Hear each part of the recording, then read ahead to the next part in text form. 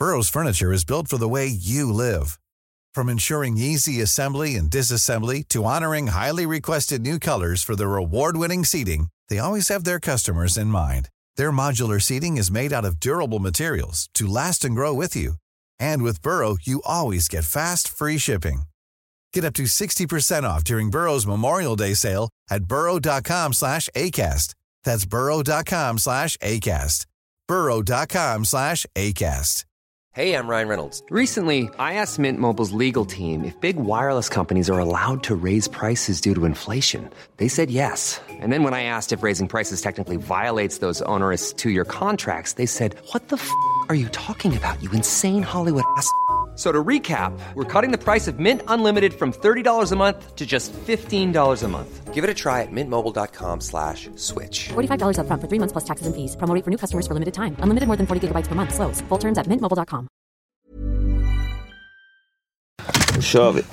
Du vet Josef, att ibland har jag inte vetat vem som är Fares och vem som är Josef. Yes, för jag har den så här. Det är skönt att ligga lite avslappnat. Du får sitta hur du vill. Jag tar gärna en bild på dig när du sitter sådär.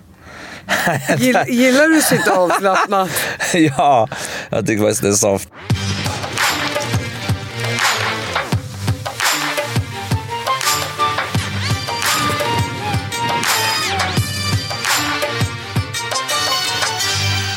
Välkommen hit Josef Fares. Ja just det, tjena. Hur mår du? Jo för fan alltså, det knallade igår. Vad fan, du vet man pratar sådär i Örebro. Jag är ju för Örebro, du vet. Ja, jag vet. Okay. Fares har ju varit här nämligen. Ja, jag hörde det. Så du, jag man sätter upp en regel här. Jag kacklar som fan. Jag och Fares är jävligt annorlunda. Många tror att jag går på droger. Även om jag i och för sig rör gräs när jag var liten. Annars har inte jag rört någonting. Många tror jag går på cola och you name it. Så att du får bara säga, men hallå, vänta nu, svara på det här. För jag kommer hoppa på höger och vänster. Ja, men det är lugnt. Det behöver inte, jag menar, det har ju inte med om man röker på eller inte. Det har ju med din personlighet att göra. Jo, jag vet, men jag får ofta höra att de tror att jag är någon cola-torsk eller någonting. Nej, vet du vad jag tror att det är? Ja. Jag tror att det bygger på en intelligens. Du har många saker i huvudet samtidigt. Ja. Och så hoppar från ämne till ämne. Du tänker på många saker samtidigt. Jo, det är sant. Jag tror inte på det här. Eller jag tror ADHD är sure det finns, men ibland är det överdrivet alltså. Ja, men de sätter väl en etikett på allting nu. Jo, jag gillar inte att man trycker i så massa mediciner. Man säger att det inte är medicin som får folk att må dåligt. Men Josef Fares, jag ringde ju dig häromdagen och ville få med dig i podden. Just det. Och du frågade vem du var. Och jag började med att säga att det var syrran. Gick du på det? Nej, jag visste att det inte var syrran. Jag trodde på riktigt att det var någon som hade fått ett nummer, någon släkting. Och att, du vet, fan vet jag, det kan vara någon som är lite pepp och tycker det är kul för att jag är lite offentlig och bara, men shit, han vill snacka med. Du vet, jag har hamnat i sådana lägen förut där det ringer folk från, alltså telefonförsäljare. Typ såhär, eller inte försäljare, typ såhär, du vet, folk från till bredbandbolaget eller Telenor och sånt där shit liksom. Och så känner de numret så ringer de och bara tycker det är kul att ringa upp och prata. Det är faktiskt jävligt oproffsigt egentligen. Ja, det är det ju. Jag var ju rätt oproffsig. Ja, men du var. Men efter ett tag jag bara, men det måste vara någon. Sen fattade jag efter ett tag när du fortsatte, jag bara, men det här kanske var någon jag kände. Men jag kunde inte. Grejen är så här, vi känner ju inte varandra så. Vi har träffats några tillfällen. Men jag kan inte säga att jag känner dig på det sättet. Nej, jag gick ju lite för långt också. Det vet jag fan du gjorde. Men jag var nära att lägga på efter ett tag. För jag kom ingen vart. Nej, jag märkte det. För i början var det så här, okej, sen bara, men nu pallar jag inte mer. Och så började jag prata arabiska med dig. Ja, precis. Du kunde arabiska, det var imponerande faktiskt. Ja, men jag är ju född in i en arabisk familj. Ja, du är så det. Mina föräldrar var kommer du ifrån? Jag är palestinier från Syrien. Ja, men du pratar väldigt bra arabiska. Tycker du? Ja. Jag är inte lika bra som du, men ja, så bra. Jag gör mig ju förstådd liksom. Ja, verkligen. Men jag är ju inte född här, men jag var 2 månader när jag kom till Sverige. Okej. Ja. Men Josef, du är ju en drömgäst att ha här. Alltså. Dessutom är du väl en av Sveriges nu hetaste singlar. Ja, precis. Ja, det är väl. Jag går du ut på Tinder och hittar Nej. Det är ju inte min grej heller. Jag fattar inte alla som... Vadå, är du singel? Nej. Men jag bara säger det. Det är inte min grej heller. Ja. Liksom, att hålla men på. Det går inte riktigt att använda Tinder om du är offentlig på samma sätt. Du bor ju på Ingarö. Exakt, det ute stämmer. Ute på landet. Jag trivs så bra där ute. Det är helt sjukt. Det är så här, jag har ju, du vet när man var liten och tänkte så här, fan, jag ska bygga ett drömhus, vet så här. Det är det jag har gjort nu och det är rena, alltså jag trivs så bra där ute. Är det vid vattnet? Ja, alltså det är så här. Du vet, jag kan inte ens uttrycka det. Jag trivs så bra. Alltså. Du svävar på små ja, du vet, varje gång jag går in, jag bara, nu kör vi. Alltså, du vet, naturen är så nära dig, så det är helt sjukt. Alltså. Och det är en halvtimme från Söder där jag jobbar, så det är perfekt. Men hur kommer det sig att du har blivit så naturvän då? Jag har alltid varit det. Du vet, jag har bott i stan länge och nu är det så här, vad fan. Alltså, det är inte så jävla jobbigt alltså, egentligen. Man tänker så här, det är en bit ut, men det är ju inte det. Jag fastnar inte i trafiken, även om ingen tror mig. Så tar det cirka 30 minuter med bilen. Nej, men någonstans, du är ju en person som är social, som har mycket människor runt omkring dig. Du har ingen direkt familj, du har inga barn. Nej. Då tänker man, men okej, nu bor jag ute på landet med barnen, så kan de växa upp liksom i en naturfylld miljö. Ja, just det. Men vad är det som får dig, singel, ensam och bo ute på landet? Alltså jag är inte så mycket ensam där. Det är alltid folk där. Inte alltid, men jag har alltid så här, folk över, vi chillar, vi käkar mat. Det är så jävla trevligt att hänga där. Nej, men jag gillar när det är när vi sitter ett gäng och jiddrar och chillar. Fast det kan ju inte vara gäng där hela tiden. Någon gång. Ja, och det är väldigt så för ibland kan folk komma ut med de bara väntar nu, för det är typ över 300 kvadrat liksom, en plan, så det är väldigt stort. Och då kan de säga så här, fan, känner du aldrig ensam? Jag bara, nej. Inte ens de stunderna. Visst, någon dag kan det vara så här, men det är sällan det händer, du vet. Jag har ju folk omkring mig hela tiden. Så när jag väl får vara själv, då är det så här soft alltså. Sen är ju du lite grann av en mammagris, jag har förstått. Ja, det är men inte mamma där ute hela tiden. Nej, mamma är där nu i och för sig, men inte hela tiden. Nej, okay. Jag hade önskat det däremot. Men hon lagar mat och fixar och donar man blir så bortskämd alltså. Ja, berätta om den relationen. Nej, men alltså, det är faktiskt inte så ofta som jag ville att det skulle vara. Men det är som nu, de kom ut till mig i veckan och så man blir också extra lat. Jag är annars ganska så här fixig av mig och pedant och donar och städar, men när hon är där, då blir jag lat alltså. Så vad händer då när din mamma kommer? Ja, men det är så, som sagt, de är där nu. Jag blir bara omhändertagen. De är så sköna att hemma med föräldrar, för de är inte jobbiga på något sätt. Jag skulle kunna ha dem där för alltid, egentligen. Därför att de frågar inte så här, var ska du, eller vad gör du, eller kan inte du komma och umgås med oss? Du vet, de är aldrig dåligt, du vet, de bara chillar liksom. Som jag bara, jag ska dit, jag ska göra det. Om jag går in i ett rum eller whatever, de är aldrig så här. De kan vara hemma hos mig en hel vecka. Nu gör jag inte det, men om jag väljer att så här, typ inte ens hänga med dem någon dag, då skulle de inte ens reagera. De skulle bara, ja men det är lugnt. Vad gör de då? Sätter de sitter och stickar, morsan gillar att sticka, det är därför. Jag har ju faktiskt sjukt nog, nu stickar inte jag så ofta. Jag borde visa att det är en bild. Jag ska faktiskt, intressant nog, ska göra en intervju om stickning. Det här är så sjukt, det är ingen som tror mig, men jag tycker faktiskt om att sticka. Kolla, när jag var liten fick jag en bild av mamma. Men gud vad gulligt, där du sitter och stickar. Ja, så att jag kan faktiskt, och vet du hur meditativt det är alltså att sticka? Och det är så jävla chill, så jag har gjort lite halsduk och lite pannband. Och det är en film inte för länge sedan där. Kanske ska sälja lite på Hötorget. Ja, precis, det är det jag ska göra. Men stickar du själv? Nej. Alltså det är väldigt chill alltså. Min farmor stickade när hon kom på besök till oss i Sverige från Syrien. Då satt hon alltid och stickade så här små klänningar till mina dockor. Skulle du kunna tänka dig så här, ja, men när de blir lite äldre och inte klarar sig, skulle du kunna tänka att de flyttade hem till dig? Nej, inte flytta. Du vet, det går ju inte i längden. Ska du bygga en liten stuga på Ja, det vet, men jag ska fixa ett ställe till dem. Ja, det finns ju inte det där du lämnar dem och låter dem vara. Nej, det går inte alltså, du vet. Hamna på lite hem. Nej. Få besök en gång varannan vecka. Nej, det funkar inte. Det är faktiskt, jag kan säga så, jag tycker om Sverige som fan med vissa grejer. Folk är fett ensamma i Sverige. Alltså. Ja. Det är riktigt. Det tycker jag är synd med tanke på ett otroligt stor fokus där på familj och barn och hit och dit. Förstår du vad jag menar? Så är det konstigt att uppåt, då är det så här, vad händer sen liksom? Ja, men jag tror att problemet i Sverige är att samhället har tagit över. Förstår du? I våra länder är det så här, ja men mamma och pappa bor med oss. Just det. Vi tar hand om dem, familjen. Det blir familjens börda. Faktiskt, nu är det samhällets börda liksom. Ja, det är fan sant alltså. Så att jag tror att det där... Så men man blev lite lat nästan, man pallar liksom. Nej, exakt. Ja. Och sen får man 1 eller 2 barn och den ena bor i Australien och den andra bor i England. Så sitter man där ensam på ålderdomshemmet. Right. Men jag förstår, du vill gärna ta hand om dem och tänka... Alla så gott det går, så mycket jag kan. Jag har ju syskon, de hjälper ju till också, du vet. Systrarna, precis. Och brorsa, han är alltså min bror är jättebra på att ta hand om dem också. Fares. Ja, han är fett omhändertagande. Även om vi är olika så är det så här. På vilket sätt är ni olika? Vad säger du? Du har haft honom här förra gången. Jag skulle vilja säga att Fares är mer eftertänksam. Det kan man lätt säga. Och kanske inte vill vara lika privat som du är. Och nu har jag bara pratat... Privat? Va? Nej, men... Du menar han är väl mer privat än vad jag är? Nej. Jag är väl mycket mer utlämnande. Ja, du är det. Ja, precis. Jag tror du menar han är inte lika privat. Ja, precis. Ja. Han är mer privat än vad du är. Gud, ja. Precis. Jag tror du menar tvärtom. Jag bara, va? Nej, och det känner jag på bara några minuter. Ja, efter att ha pratat med er. Nej, jag har inte alls samma såhär... Han är mycket mer tillbakadragen. Alltså integritet eller vad man nu vill kalla det.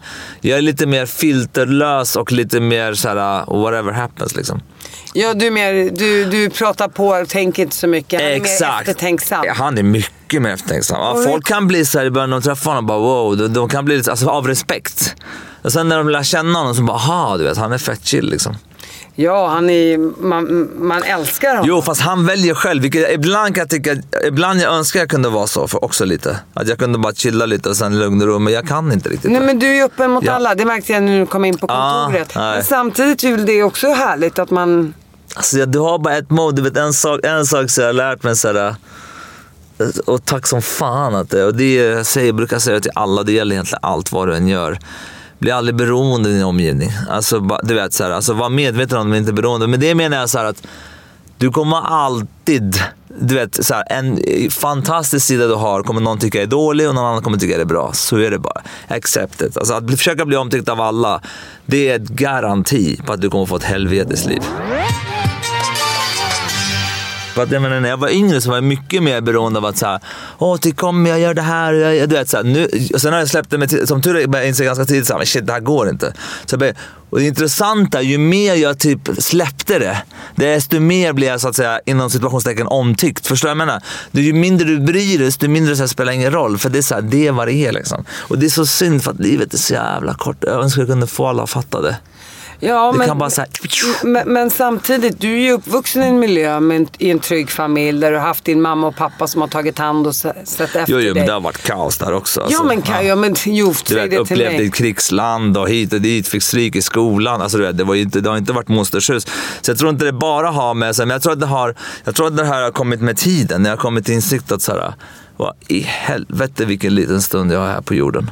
Att jag fattar att det kan ha varit kaotiskt under din uppväxt och ska gå tillbaka till det, och att det har funnits mycket, kanske man får stryk här eller där, men det finns ändå någon form av grundtrygghet i att din mamma finns där, du har ändå kunnat luta dig mot hennes famn, du har ändå känt en trygghet i det här kaoset och det måste ju ändå ha byggt din självkänsla någonstans. Alltså jag vet inte var den kommer ifrån. Både jag och brorsan snackade om det. Farsan är väl Ica, eller? Ja, men typ, exakt. Farsan är extremt självsäker också. Och det är jag också, och det är fars också. Och det är liksom på en nivå, så jag har ju haft alltid en övertygelse att det jag har gått in i blir alltså det finns ju ingenting jag inte har gjort som inte har blivit en framgång. Det är ganska sjukt alltså. Och jag är inte heller orolig för saker och ting. Så att allting jag gör blir en framgång. Det bara blir så, jag bara bestämmer mig. Och jag kör inte heller över folk, det gör jag. Det är inte min style, bara nej nu jävlar, det är inte min grej. Du tror på dig själv? Ja, alltså in i helvete alltså. Jag tror så mycket på mig själv så att det är helt otroligt. Du vet, skulle jag skriva en bok nu, jag är inte ens övertygad. Det är klart att det kommer bli en succé. Och då har jag aldrig skrivit en bok i mitt liv. Alltså jag bara vet det, jag känner det på mig. Det är så okej, men det är samma som när jag gick in i film eller i spel, eller när jag går in så gör det all in, då blir det bra. Alltså det är bara någonting, du vet att grejen är så här, du vet, folk ser ju böcker och sånt där shit. Du vet såhär, det här med att du känner det och bla bla bla, då kan du uppnå det sån där. Men jag tror att såhär, det kan man låta lite elitistiskt, men jag tror att vissa bara känner det på riktigt. Jag tror inte du kan tänka dig fram, typ framgång. Och sen ärligt talat, framgång, what the fuck är det för någonting? Tror jag tar mig själv på allvar? Nej, det gör jag inte. Jag tycker hela grejen är en stor teaterspel. Jag har bara fått den här rollen. Jag kommer aldrig hur mycket pengar jag tjänar, vilka filmer jag gör eller spel, whatever the fuck, det springer. För mig är det så här, det är en lekstuga. Jag är här och leker ett tag, sen drar jag. Så det är så jag ser på livet ur filosofisk aspekt. Det är därför så här, nej, jag kan inte få storhetsvansinne heller. Det är så här, därmed betyder det att jag gör mitt jobb ordentligt, förstår du? Men det finns en risk att så här, jag tycker det är extremt osexigt, ocharmigt, osmakligt och jävligt korkat att ta sig själv på för stort allvar. Men det är det som är rätt häftigt med dig, för att man skulle ju kunna tro i och med hur du lägger fram det, att du har lite storhetsvansinne. Men samtidigt är du så ödmjuk som människa, Josef. Och trevlig mot alla, ödmjuk mot alla och tycker att alla andra runt omkring dig är så fantastiska. Så det finns ingen som kan se dig som en man med storhetsvansinne. Det är ju inte så att du ser ner på andra. Aldrig i livet. Det är det som är så häftigt. Och har du fått det här utav din pappa? Det vet jag inte faktiskt. Jag vet inte vad, men jag tror att sen jag kan säga att jag fick storhetsvansinne när jag var 17 och vann massa kortfilmsfestivaler. Och ganska snabbt insåg jag så här, vad fan är poängen med det här? Vad vann du för något? Men jag vann ju massa så här skit kortfilmsfestivaler och hit och dit. När du var 17? Jag var 17 kanske, men wow. Ja, men jag har alltid så här, när jag var 19 kom jag in på Dramatiska institutet. När jag var där, du vet, jag har alltid så här. Ja, men du får tänka så här, sen jag var liten så är det så, om jag är med i någon tävling så vinner jag den. Om jag är med i den så kommer jag in. Om jag är med i den så skulle det var alltid så här. Jag var aldrig så här, jag gick in i något sen bom. Och så har det varit hela mitt liv. Det är därför jag menar så här. Och visst, man kan argumentera för att men du kanske inte fått uppleva, vad heter det? Jag vet inte ens vad det heter. När man inte har framgång. Motgångar. Det är klart jag kan ha motgångar i livet som jag aldrig haft någon så här, något som har gått åt helvete. Så det kan ju vara på grund av det att jag inte fått smaka, men jag tror inte det. Men vet du vad det handlar om kanske? Ja. Du kanske har haft motgångar, men det har inte du sett som motgångar. Du har sett som en erfarenhet. Och tänkt så här, men det här har jag lärt mig av. Jag går vidare tills det blir en framgång. Alltså undermedvetet. Ja, sant. Men jag har faktiskt inte med något projekt upplevt än. Så det låter fett kaxigt. Men jag kan inte låta bli, jag säger till dig. Alltså, jag älskar att du är kaxig. Jo, men du är osvensk där också. Jo, det är inte bara. Alltså det är så här, jag tror att det handlar om att så här. Sen får du så här, det här är också skillnaden. För jag tror att storhetsvansinne är dåligt. Jag ska förklara vad det är. För det första är det här, men du vet att du börjar se på människor på ett annat sätt. Vill du sluta och se och njuta av livet, börja med det. Och många gör det tyvärr utan att, men skitsamma. Men framförallt så är det farliga med det är att du bygger du bygger en identitet kring dig själv. Och du börjar tro på det så mycket. Och du börjar bygga en stor så här, du får en kontrollbehov av att hålla den uppe så starkt. Så du kommer inte vara så flexibel i det du håller på med, vad det är. Och den flexibiliteten, när du tappar den, då slutar du lära dig och då slutar du upptäcka saker och då slutar du vara bättre på det du gör. Förstår du? Så det är också ett väldigt bra sätt att bli sämre på vad du håller på med när du får storhetsvansinne. För du stannar iväg. För du menar så här, det är därför jag kan mena på att erfarna man kan ibland vara nackdel, för de är väldigt fasta i sina idéer och tankar. Jag kan ju än idag, vad jag än gör, det kan ju fan vara en helt ny person som börjar med spel eller film och bara, fan vad cool, nu kör vi, fucka ur. Alltså, det säger jag jämt på jobbet. Det är typ vad jag säger till dem morgon. Så det är liksom, det är det som är farligt med storhetsvansinne. Tänka utanför boxen. Hela tiden. Och hur gör man det då? Alltså att pusha sig själv och säga, men vänta, hur? Alltså lära sig, du vet också att en som du måste förstå som ändå jobbat nu i, nu är jag gammal och erfaren, så jag är över i alla fall professionellt 22 år kanske. Det är att folk tycker alltid att de är väldigt bra på att ta kritik, men 99% är inte bra på att ta kritik. Och det tycker jag är nummer 1 man ska erkänna för sig själv. Och det gör jag också hela tiden. Att så här, vänta, hur bra är jag på att ta kritik? Och vem säger kritik? Och vad är kritik? Och vad betyder det? Du vet, så det är sådana grejer. Så jag tror så att den bilden vi har av oss själva och den vi är jävligt olika ofta. Jag tror att vi upplever så här, det här är vem jag tror att jag är. Och sen är man egentligen någon annan. Ja, men det är ju bara fråga hur andra ser på en själv. Ja, men man själv ser på sig själv. Ja, men precis.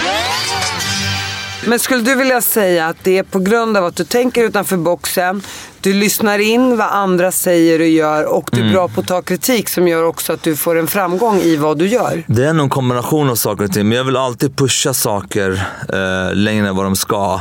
Jag är inte hemdriven som till exempel någon som Zlatan till exempel, att så här, jag har inget behov. Jag kommer ihåg så att jag också varit liten och någon bara om 5 år sitter jag i en BMW och du är i fängelse och sån där skit liksom. Jag kommer ihåg till mig när jag träffar de grabbarna efter. Jag bara, tjena. Alltså du vet, jag har ingen behov av att så här, kolla vad jag blev. Och, du vet, det är också så här waste of time för mig. Men det är också en bra självkänsla. Det bygger på att du har inte tid med att racka ner på andra för att du är nöjd med dig själv. Ja, men det är inget som driver mig. Det som driver mig att pusha saker och ting längre, pusha det längre, vad du än gör det. Men hur kan vi vrida och vända? När någon säger så här till mig så här, vad fan, så här gör man det och så gör man det, och då frågar jag ofta så här, varför och varför kan vi inte göra så? Nej, men det är så.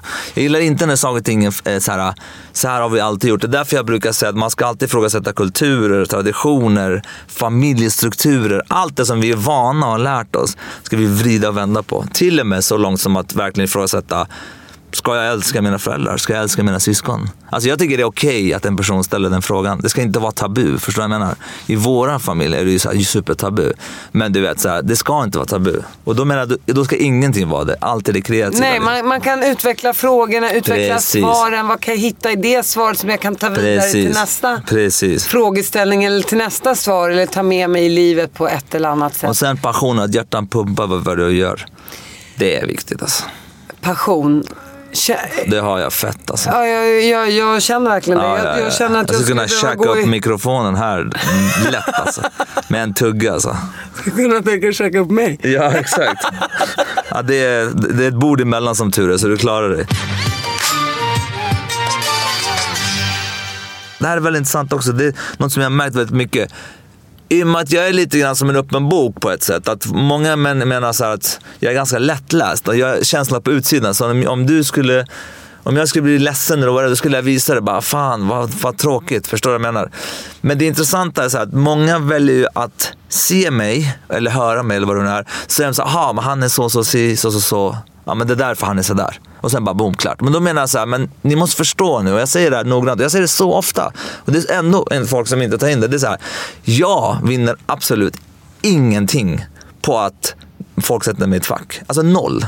Däremot brukar jag säga, vänd på det, försöker bli inspirerad av det jag säger. För att vad vi gör, vi är människor omkring och hela tiden vill ha kontroll över saker och ting. Ja, men Josef, han är så för att han hade den och fram, nu är han där. Man bara okej, vadå 1 + 1 är 2, bra, då kan du gå och ligga och sova. Ja, nej, försök inspireras av det istället för att bara sätta mig i ett fack, för det kan jag faktiskt sättas rätt ofta i, tyvärr. Vad säger de om dig då? Nej, men typ så här, ja men du har ju alltid haft framgång, eller du är hit och vadå, du är så här självsäker och du har så här självkänsla, men du vet, så här, olika anledningar att hitta så. Det brukar jag säga så här, ja, du vet, jag försöker påminna så här, det är inget som hjälper mig av att ni säger så. Det är bara att det slutar få er att inspireras istället. Så men ta in vad jag säger. Tänk om det jag säger faktiskt är också en inställning. Någonting du faktiskt kan på riktigt känna till slut, om det finns. Och vad är det du brukar säga då? Kan du ge ett exempel? Nej, men just så att alltså, våga ifrågasätta, att våga så här, inte riktigt ta sig själv på allvar, pusha gränserna, ta saker till nästa steg, göra saker som du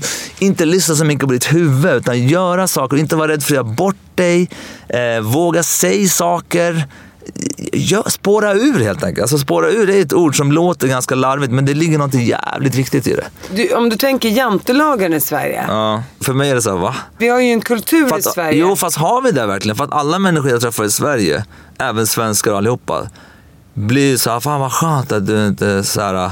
Man tar upp de saker. Som alla andra. Ja, men då betyder det ju att så här, ingen egentligen gillar det där. Nej, exakt. Men man vågar. Så var kommer det ifrån? För man är så inpräntad med det sen skolåldern, som man var liten. Okej, men då får man väl börja försiktigt. Jag säger inte att alla behöver vara som mig, att jag håller på det sättet. Ändå förvånar mig då att det finns så många individualister inom idrotten i Sverige. De måste ju någonstans ändå pushat sig själva och de runt omkring dem med att du är bäst, du kommer klara det här. De har haft en tro på sig själva. Ja, gud. Ja. Och den hänger ju inte ihop med den svenska jantelagen. Nej. Vad beror det på då? Ja, jag vet inte vad den där jantelagen, den kommer inte från Danmark riktigt. Jag vet inte vad den grundar sig, men det är klart jag kan känna igen det, att det är lite osökt. Sen är det ju så här, ärligt talat, Sverige är ett fullständigt sjukt. Jag tror att skulle man göra någon slags statistisk mätning så är Sverige överdrivet talangfull jämfört med alltså, människor per capita. Ja. Så det är ju sinnessjuk mängd. Så det hänger inte talang ihop med den här jantelagen? Nej, det gör inte det. Jag undrar om den där jantelagen fan stämmer egentligen. Det känns som att många tar upp den, men det är inte så många som lever upp till den. Det räcker ju med liksom bubblan Östermalm som ska vara en... Liksom, är det en bubbla? Aha. Ja, 100% en bubbla. Aha, okay. Men det finns oskrivna regler. Ja, just det. Som tror mig, som jag brottas med varje dag. Aha, okay. men där det ska vara på ett speciellt sätt. Ja, okay. Och lite grann... Gör man hål på den här bubblan och liksom tar hål på den, då kanske man inte alltid är så himla populär. Vad det än är. Du men återigen så ska man vara lite i boxen och tänka som alla andra, för att annars så stöter man sig kanske med många andra också. Men då får man ju gå tillbaka till det vi pratade om, att hela tiden inte vara så rädd för att inte bli omtyckt. Exakt. Alltså man får acceptera. Ja, det är det jag gillar med hela ditt snack, absolut. Och jag är nog lite mer som du. Jag är rätt obrydd om vad andra tycker och tänker om mig. Men det här är skillnaden. Det är därför jag säger alltså, medveten beroende. Jag försöker förklara. För att det handlar inte om att du ska skita i din omgivning. Ja, jag skiter i alla. Det är klart att så här, jag sitter här i rummet med dig. Det är klart att jag helst av allt vill att du ska tycka om mig. Okej? Okay? Och du gör det. Ja, men precis. Men vi säger så här, du gör det nu, okej? Det är det jag vill. All right? Men jag är inte beroende av den. Som du rakt av säger till mig så här, fan du är jävligt osoft just. Och då är jag så här, fan vad tråkigt du tycker så. Det är vad det är. Förstår du skillnaden här? Ja, så det är så här, jag skiter som vatten på en gås ändå. Men lite så här, det är klart att jag också kan vara så här, skulle tycka så här, det vore kul om de tyckte om mig. Men jag är inte beroende av dem på samma sätt. Och det är den jag menar. För jag tror att det är också farligt att tänka, jag skiter i alla andra. För det vill inte heller. För det är dina medmänniskor. Du vill ju vara så liksom, snäll och ha ett ödmjuk relation till de flesta om du kan. Men det kan du inte. Det är ren omöjlighet. Alltså. Jag tror liksom de där normerna och reglerna finns ju där. Ja, exakt. Men därför tycker jag det är så skönt att du är banbrytande och tänker I don't care. Jag bryr mig inte. Nej, lite så är det. Jag tror så här, men att man ska vara snäll i det. Exakt, det är det jag försöker säga. Ja, det handlar inte om bara fuck you till alla. Utan det är så här, det här är jag, lite så här, take it or leave it. Jag ska göra mitt bästa som jag kan för att du ska så här, tycka att det är trevligt att vara i samma rum som mig. Men jag ska inte sluta vara mig själv. Precis, det är det handlar om. Och jag tror att folk skulle bli förvånade i hur när folk slappnar av i hur ändå de får det de är ute efter. För att det blir också enklare. Därför att nu är det själv, då får du också mycket genuinare och ärligare om alltså ta mig som ett exempel. Jag har ju ganska mycket energi. Och du vet, om du ska säga till mig, fan jobbig du är och kacklar så mycket. Då skulle jag bara, vet du vad jag fattar? Ibland är jag för mycket. För att folk kan säga, men jag vill ha, du vet, visst kan ju finnas folk som tycker, gud den här energin jag pallat, även om jag kan vara lugn också. Och så är det bara ibland. Så, och någon annan tycker det är fantastiskt att jag är så näring. Så förstår jag menar? Så det är så här, det kommer inte gå att få alla att bli... Men om någon säger till dig så här, men håll käften nu Josef, jag orkar inte lyssna. Det har typ hänt. Och jag är så här, alltså det är klart att om det är någon helt okänd skulle bara, man skämtar det liksom. Men om det är någon så här, jag skulle bara, jag fattar. Alltså ibland kacklar jag, för jag vet ju att jag har mycket energi. Och att det är så här, det kan ta liksom, för det mesta ger energi. Men ibland kan jag tänka mig att folk blir så, jag orkar inte just nu, jag vill bara vara tyst liksom. Hela den här grejen att leva här och nu och bara inse hur det är skört livet där. Det blir mer och mer på riktigt för mig ju mer tiden går. Sen har jag såklart stunder där jag också mår dåligt och känner, du vet, hit och dit. Men det blir det händer grejer. Hur gammal är du nu? 41.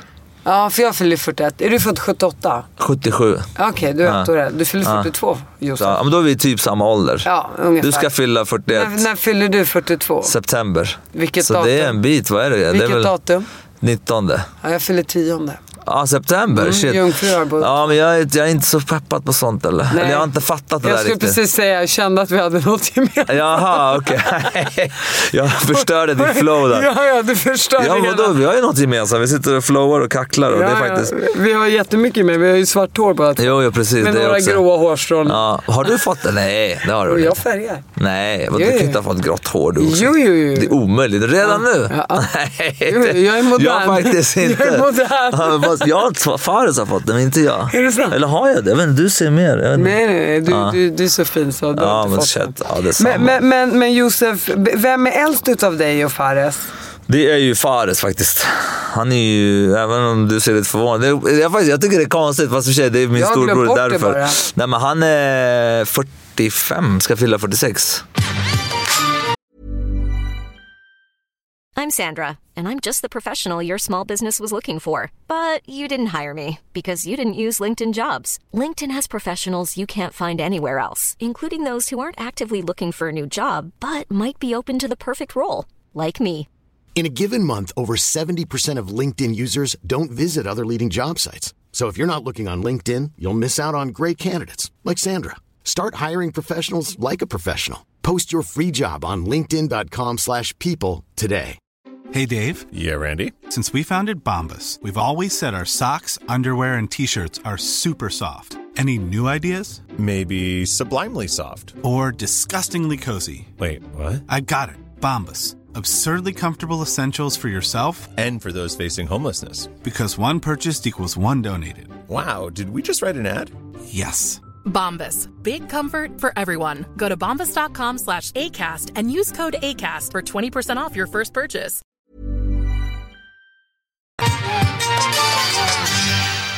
Men vi går tillbaka lite grann i tiden. Du berätta om din uppväxt, och du är född i Libanon. Yes. Och varför kom ni till Sverige? Okej, nu ska vi se här. Jag föddes i Libanon 77. 19 september va? 19 september 77, exakt. Och sen så...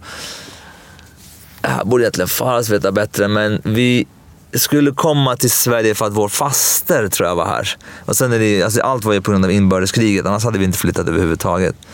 Och det var ju tur där nu i efterhand. Så började vi försöka komma till, vi gjorde egentligen det var på 5:e försöket när vi kom till Sverige som vi blev insläppta. Tack vare också att egentligen att Fares flydde från, nämnde han det någonting när han var sist, du vet, vi gjorde att han så här flydde från migrationsgrejen, så att då fick vi stanna i Sverige 5 gånger, förstår du, innan vi fick komma in i det här landet liksom.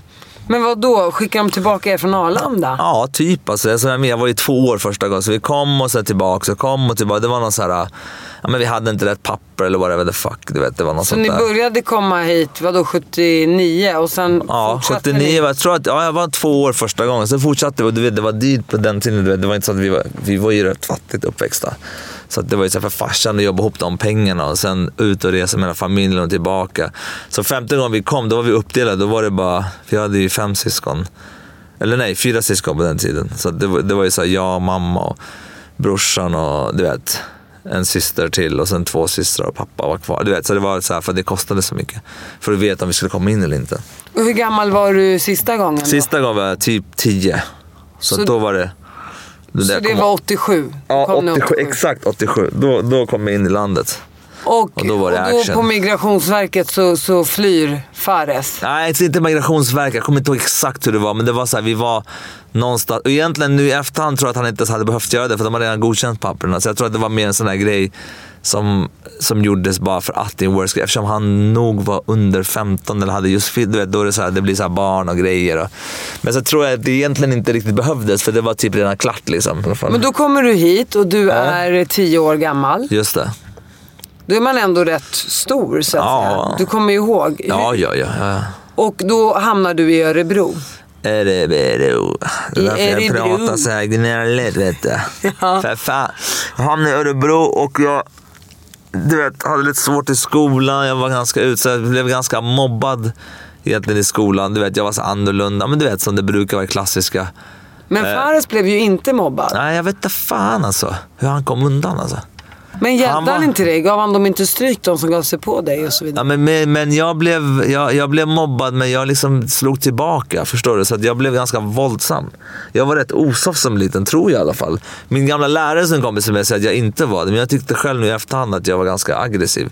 Att jag bara, du vet så här, alltså, ja, men det var ju självförsvar. Ja, men lite så var det. Så det var så här, ja, men det var bara dåligt liksom. Men sen så hittade jag filmen när jag var 15. Men du kommer hit som 10-åring. 5 år senare hittar du filmen. Ja, faktiskt. Vad hände under de här 5 åren? Men jag gick ju på...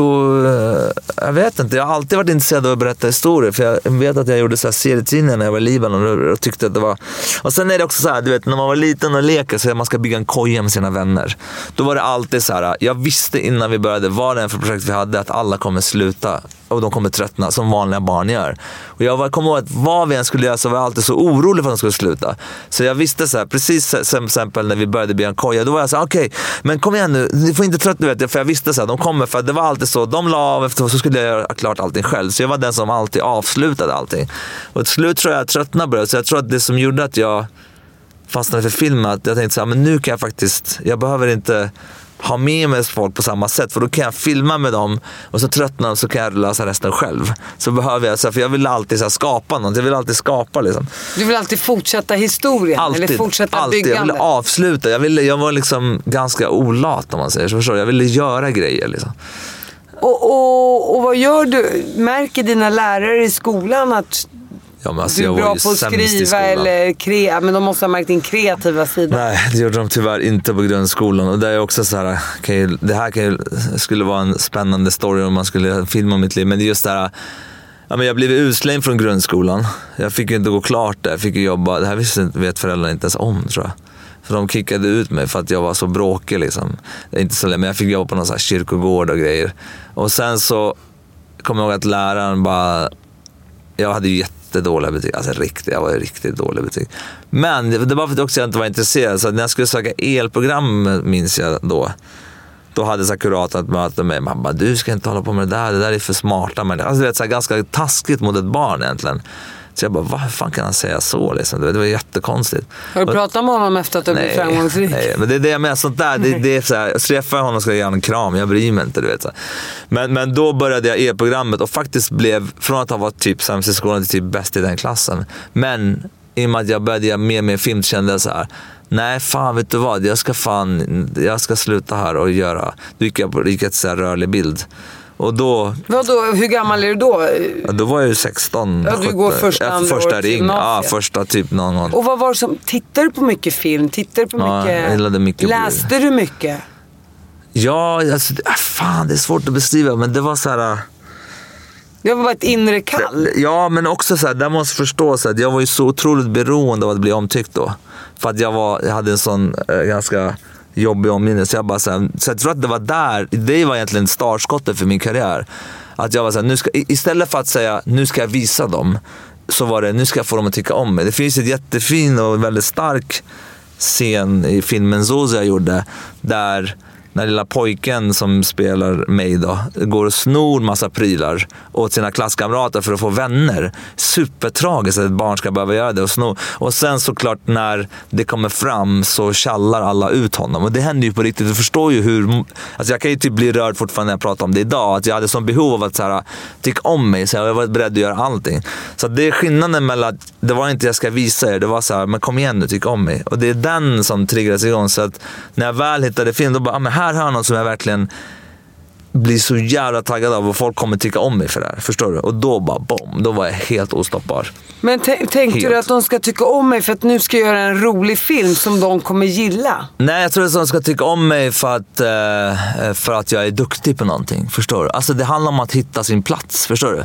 Och det fortsatte, och det var egentligen inte förrän egentligen sen mellan 25-30. Ja, men typ runt 25 där. Jag vet inte exakt åldern som det verkligen börjar släppa på riktigt, liksom hela den grejen. Det var en drivkraft, det är en drivkraft för många väldigt, väldigt lång tid i livet, kan jag säga. Det är en drivkraft för vissa hela livet. Att bli omtyckt av andra. Ja. Alltså att bli bekräftad av andra. Du hoppar av elprogrammet på gymnasiet. För att börja rörlig bild, ja precis. Rörlig bild, då tänker man går in i ett mörkt rum och så svartvita fotografier. Jo, men typ. Jag hade ju... Det är sån här vätska. Ja, men exakt, det var ju liksom, men det var ju rätt så här, men de var gulliga lärarna där, så jag hade ju gjort så mycket redan när jag kom dit, så att jag kom ihåg en lärarinna som visade vad hon hade gjort, och så var jag bara så här, vad fan, jag var ju bara, vad är det här för jävla skit alltså. Du hade redan filmat och fixat på fritiden. Ja, jag var ju vad bara... hade du filmat då? Massa med kortfilmer, jag hade varit med i festivaler och vunnit. Sen när jag sökte DI, då gick jag ju, ja precis, 3, då hade ju 2 av mina lärare redan sökt DI och inte blivit kommit in, och jag bara, men jag kommer komma in, det är inga problem, och så kom jag ju in förstås. Och vad heter de här kortfilmerna? Ja, det finns hur många som helst. 50 stycken hade jag gjort. Det var typ 18 har jag gjort ungefär 50 kortfilmer. Och hur lång är en kortfilm? Så det kan vara allt från 2-3 minuter till 40 minuter. Eller mer. Den längsta jag gjorde var 1 timme. Men hur kunde du klippa ihop dem? Jag satt ju så här liten förening som heter Studiefrämmande. Så satt jag så här där. Jag gick ju inte ut. Jag träffade inga tjejer. Du vet, hela den här... Jag brukar säga, jag missade den här... Åka moppe med en brud på efterfest. Du vet, hela den där grejen som alla mina polare gjorde, den gjorde inte jag. Jag var så här, du vet... Jag var inte intresserad av tjejer då, alltså alls. Nej, men det känns ju så här, jag klipper ihop en film och jag filmar. Det känns ju som att sånt där kostar pengar. Nej, vilka pengar, det gjorde jag. Alltså det var ju bara rullstol som jag snodde på sjukhuset som man åkte med. Kamera kunde jag låna av dem, polare som skådisar. Kvaliteten var väl inte jättehög, men tillräckligt hög för att folk i branschen började bli så här, men shit, vad är det här för snubbe? För jag började vinna mer och mer olika företag. De filmerna jag gjorde såg ju klart mycket mer spännande ut än vad de flesta andra hade gjort. Vad handlar en sån mest action. Det var någon så, och det var polare som slår varandra. Ja, men typ alltså, det var ju ingen gräns på, du vet, det var ju så icke PK du kan tänka. Det var ju bara, var det en kines med i filmen, då var det bara jävla kines, var det en turk, det var jävla turk jävel, var det en somalier, bara jävla, att alla fick ju svenska, you name it. Det var ju inga begränsningar överhuvudtaget, och det var ju så långt så att jag kommer ihåg en film, det var ju Lukas Monisson satt i, och då var det Då trodde de, det var ju så extremt och så jävla icke-PK. Och vad handlar så de trodde, det om? men det handlar om att två snubbar som hittar någon väska med pengar. Det är så här klassiskt, så att det är ganska tönt i handling.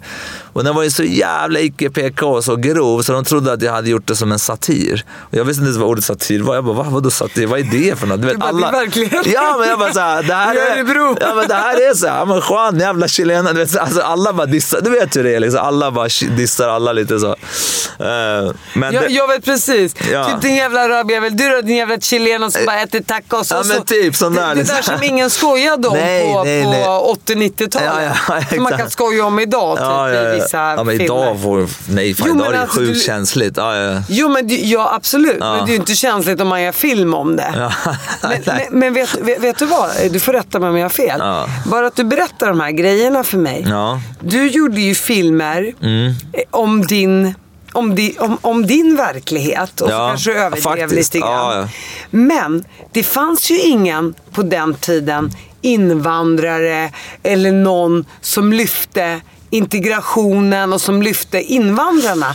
Utan när man tittade på SVT då, innan kabel-tv kom fram till på 90-talet. Ja, just det.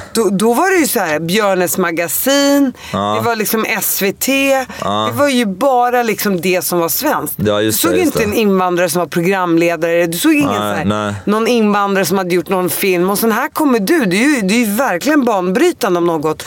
Och så driver du med hela din verklighet. Precis, som redan då var en del av Sverige, men som absolut inte hade lyfts fram. Det är ju verkligen en eloge till dig utan att du vet om det. Nej, det är precis, och det är lite grann intressant med Jalla Jalla när det kom, debutfilmen där. Det är ju lite där du tar upp det, för att det var ju verkligen, alltså jag minns ju när den kom, ingen kunde ju gissa. Jag var egentligen 22 år när den gjordes. Så jag var 22 år gammal och ingen hade en aning om att den skulle bli så stor. Så när vi höll på där, det var ju lite som du säger, det var ju min verklighet. Även om du vet, det var dramatiserade, men mycket eller har ju typ hänt på ett eller annat sätt. Historia jag har hört, karaktärer som jag har träffat, du vet, så det är ju saker ur mitt liv egentligen.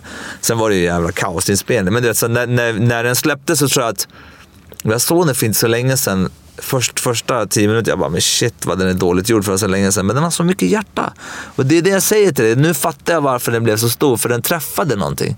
Den är så ärlig, den filmen. Den försöker inte vara något den inte. Den bara bom här, jalla, ta den, du vet det. Och den bara sitter liksom.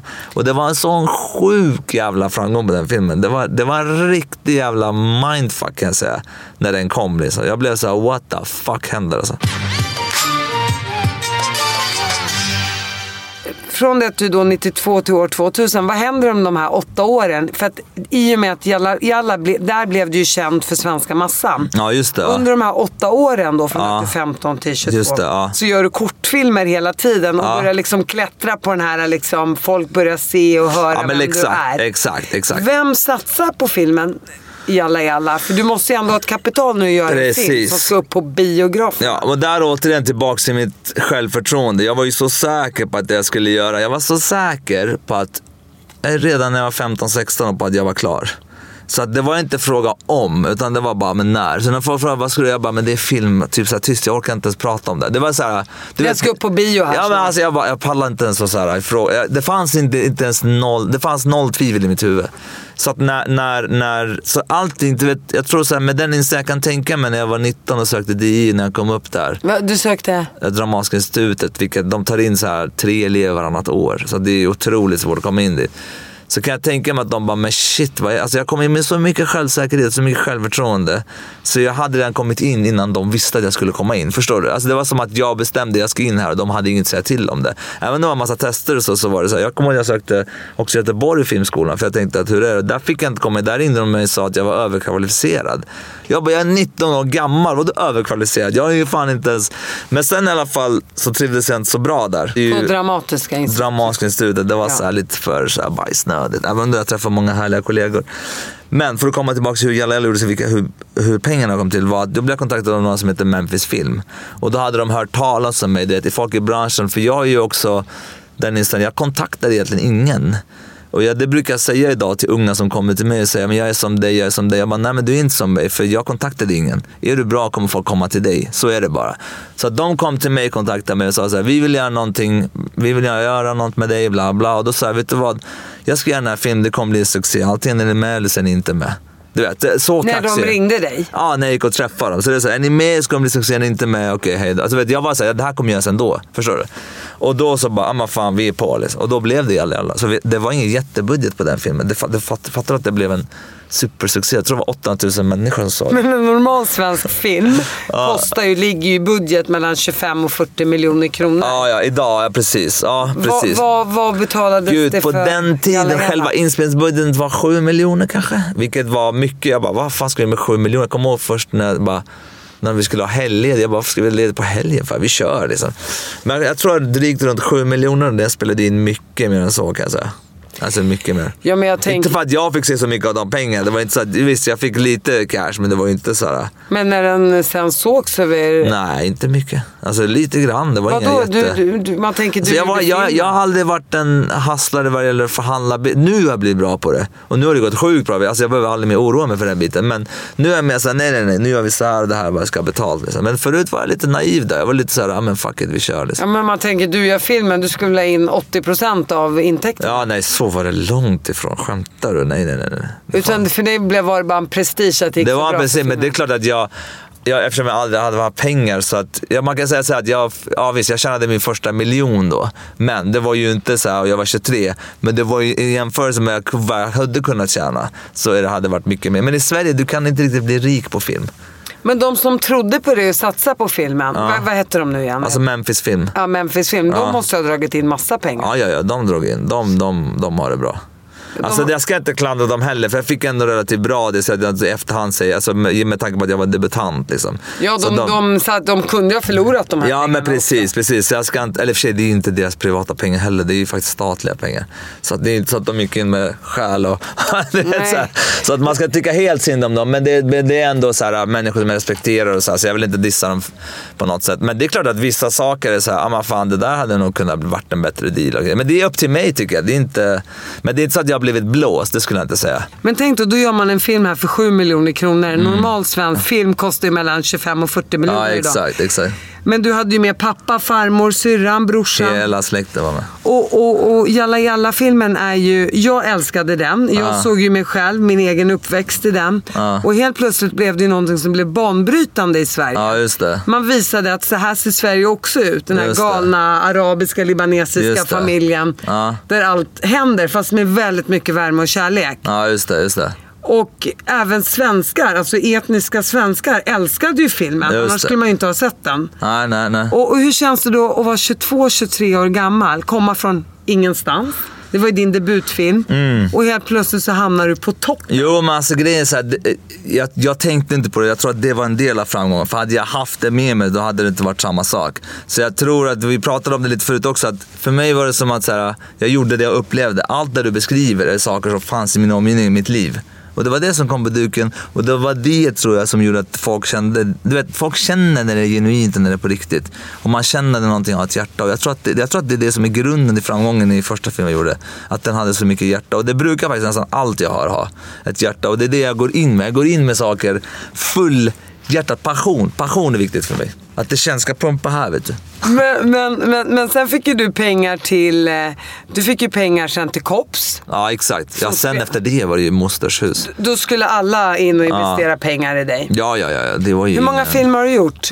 Jalla Kops. Jalla Kops, Zozos, gjorde experimentfilm med Leo och sen farsan. Så 5 totalt. Sen har jag gjort en långfilm som heter Coola killar som kom innan Jalla. Den släpptes aldrig. Den var mer som en så här festivalfilm.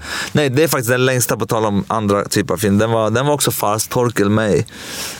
Så att de får kanske typ 6 långfilmer och en 50 kort. Men nu börjar jag bli taggad på att film igen faktiskt.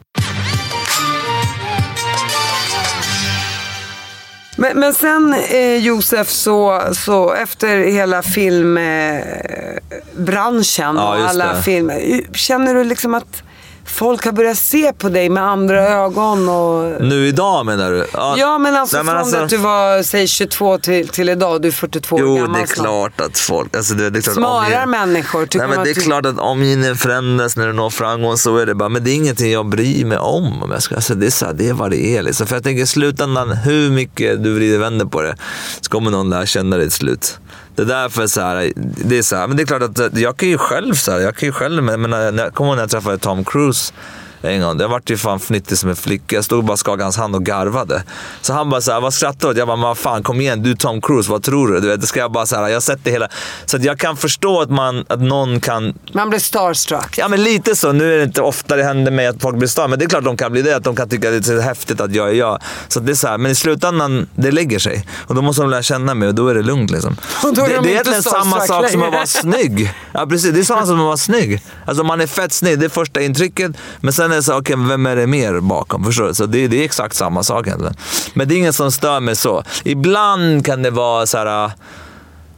Men du vet, när du var i fred och någon håller på och vill berätta sitt liv och jag vill göra, då kan det vara så att de inte riktigt respekterar folk som kommer till mitt jobb eller folk som lämnar brev i, du vet, brevlådor och sådana här konstigheter. Men det är inget, alltså du vet, så annars är det ganska lugnt. Det är inget big jag tänker inte så mycket på det. Men efter... Det är inget som stör mig alltså. Nej. Jag förstår. Men efter filmerna då så har ju du börjat med spel. Ja, 2010 när jag gjorde min senaste film som jag gjorde, som heter Farsan. Den kände jag så att jag kände att jag liksom lite gick på tomvarv, att jag upprepade mig. Så jag tappade lite passionen för vad jag gjorde. Så jag bara kände så här, nej men nu ska jag, du vet, nu vill inte jag hålla på med det här. Så jag bara, nu får det vara stopp. Och återigen, det gick väldigt bra. Så det var inte så att jag slutade för att det gick dåligt, för det var ju en succé liksom. Men jag bara, det är verkligen ett bevis för mig om hur viktigt det är att jag är passionerad och brinner, att hjärtat pumpar när jag går till jobbet. Annars går det inte. Det spelar ingen roll om man ger mig alla pengar i världen, det går inte. Och då så började jag komma in i spelsvängen där. Och det var ju skitjobbigt i början. För det var ju ingen som trodde på mig. Jag var helt ny och färsk. Och de bara, vad vet du om spel? Och bla bla bla. Ja, och vad visste du om spel? Alltså, massor. Jag har ju spelat hela mitt liv. Så jag visste ju massor. Men att övertala de här spelutvecklarna att jag har något att komma med, det var inte lätt alltså. Men jag lyckas på något sätt få ett gäng studenter i en skola och göra någon demo till mig. Och det demot ledde till ett annat demo. Och det demot ledde... Så att jag liksom...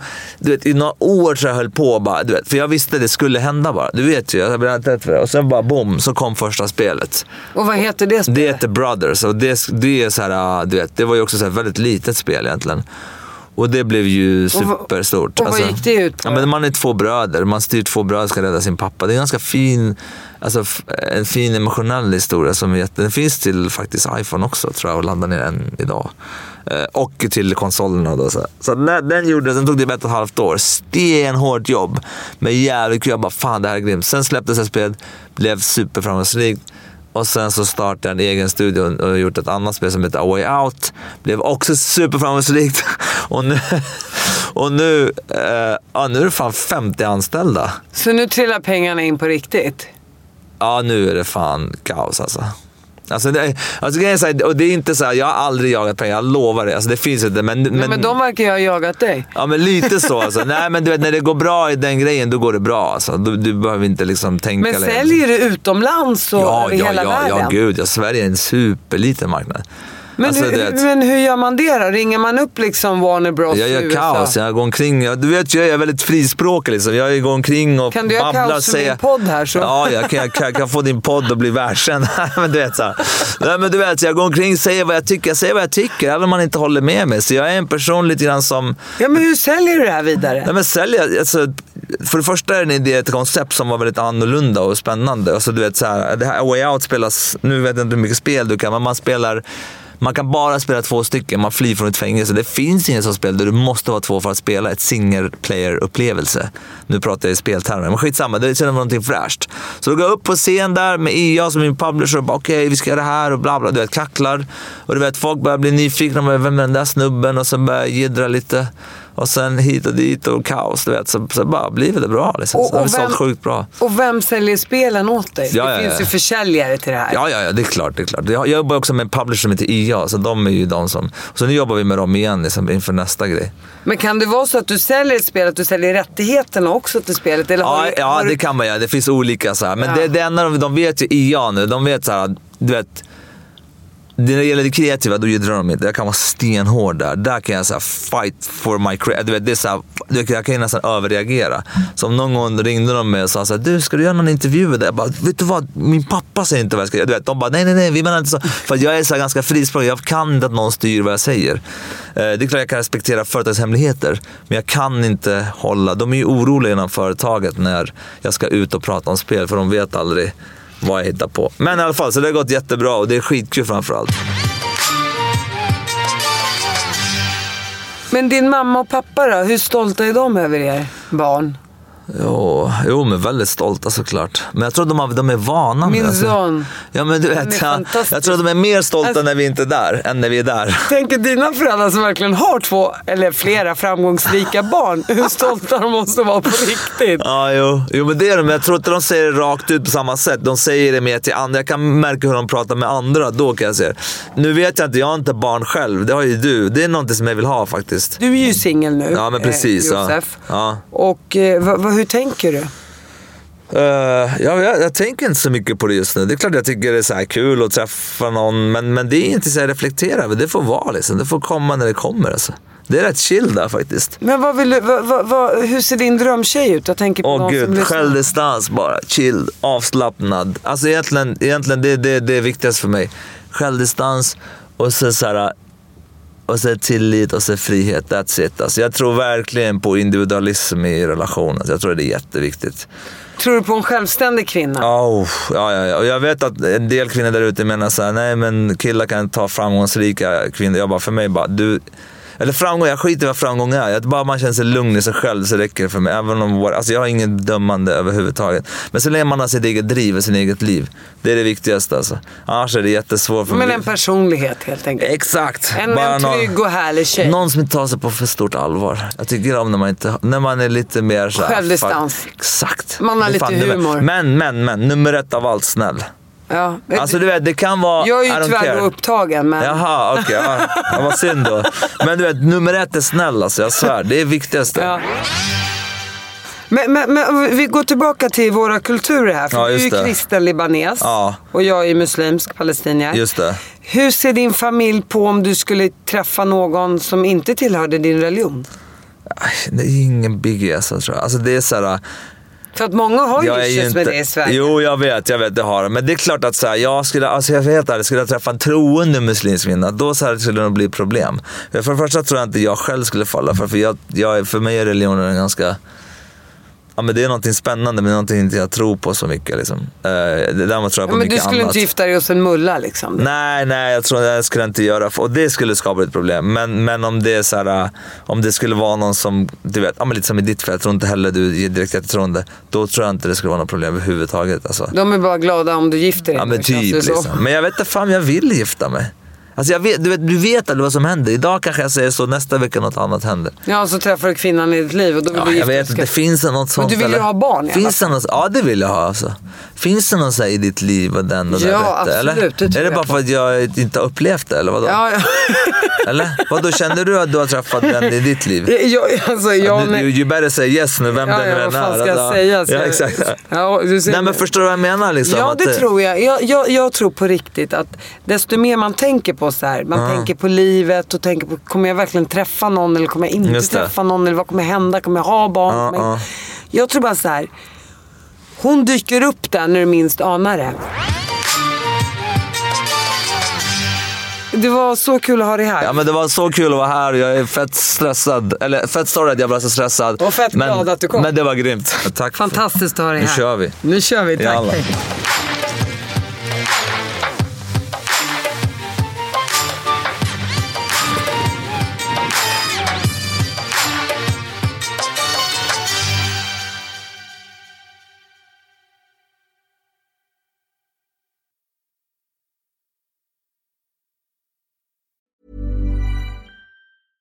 Flexibility is great. That's why there's yoga. Flexibility for your insurance coverage is great too. That's why there's United Healthcare Insurance Plans. Underwritten by Golden Rule Insurance Company, United Healthcare Insurance Plans offer flexible, budget-friendly coverage for medical, vision, dental, and more. One of these plans may be right for you if you're, say, between jobs, coming off your parents' plan, turning a side hustle into a full hustle, or even missed open enrollment. Want more flexibility? Find out more about United Healthcare Insurance Plans at uh1.com. Mom deserves the best, and there's no better place to shop for Mother's Day than Whole Foods Market. They're your destination for unbeatable savings, from premium gifts to show-stopping flowers and irresistible desserts. Start by saving 33% with Prime on all body care and candles. Then get a 15-stem bunch of tulips for just $9.99 each with Prime. Round out Mom's menu with festive rosé, irresistible berry chantilly cake, and more special treats. Come celebrate Mother's Day at Whole Foods Market.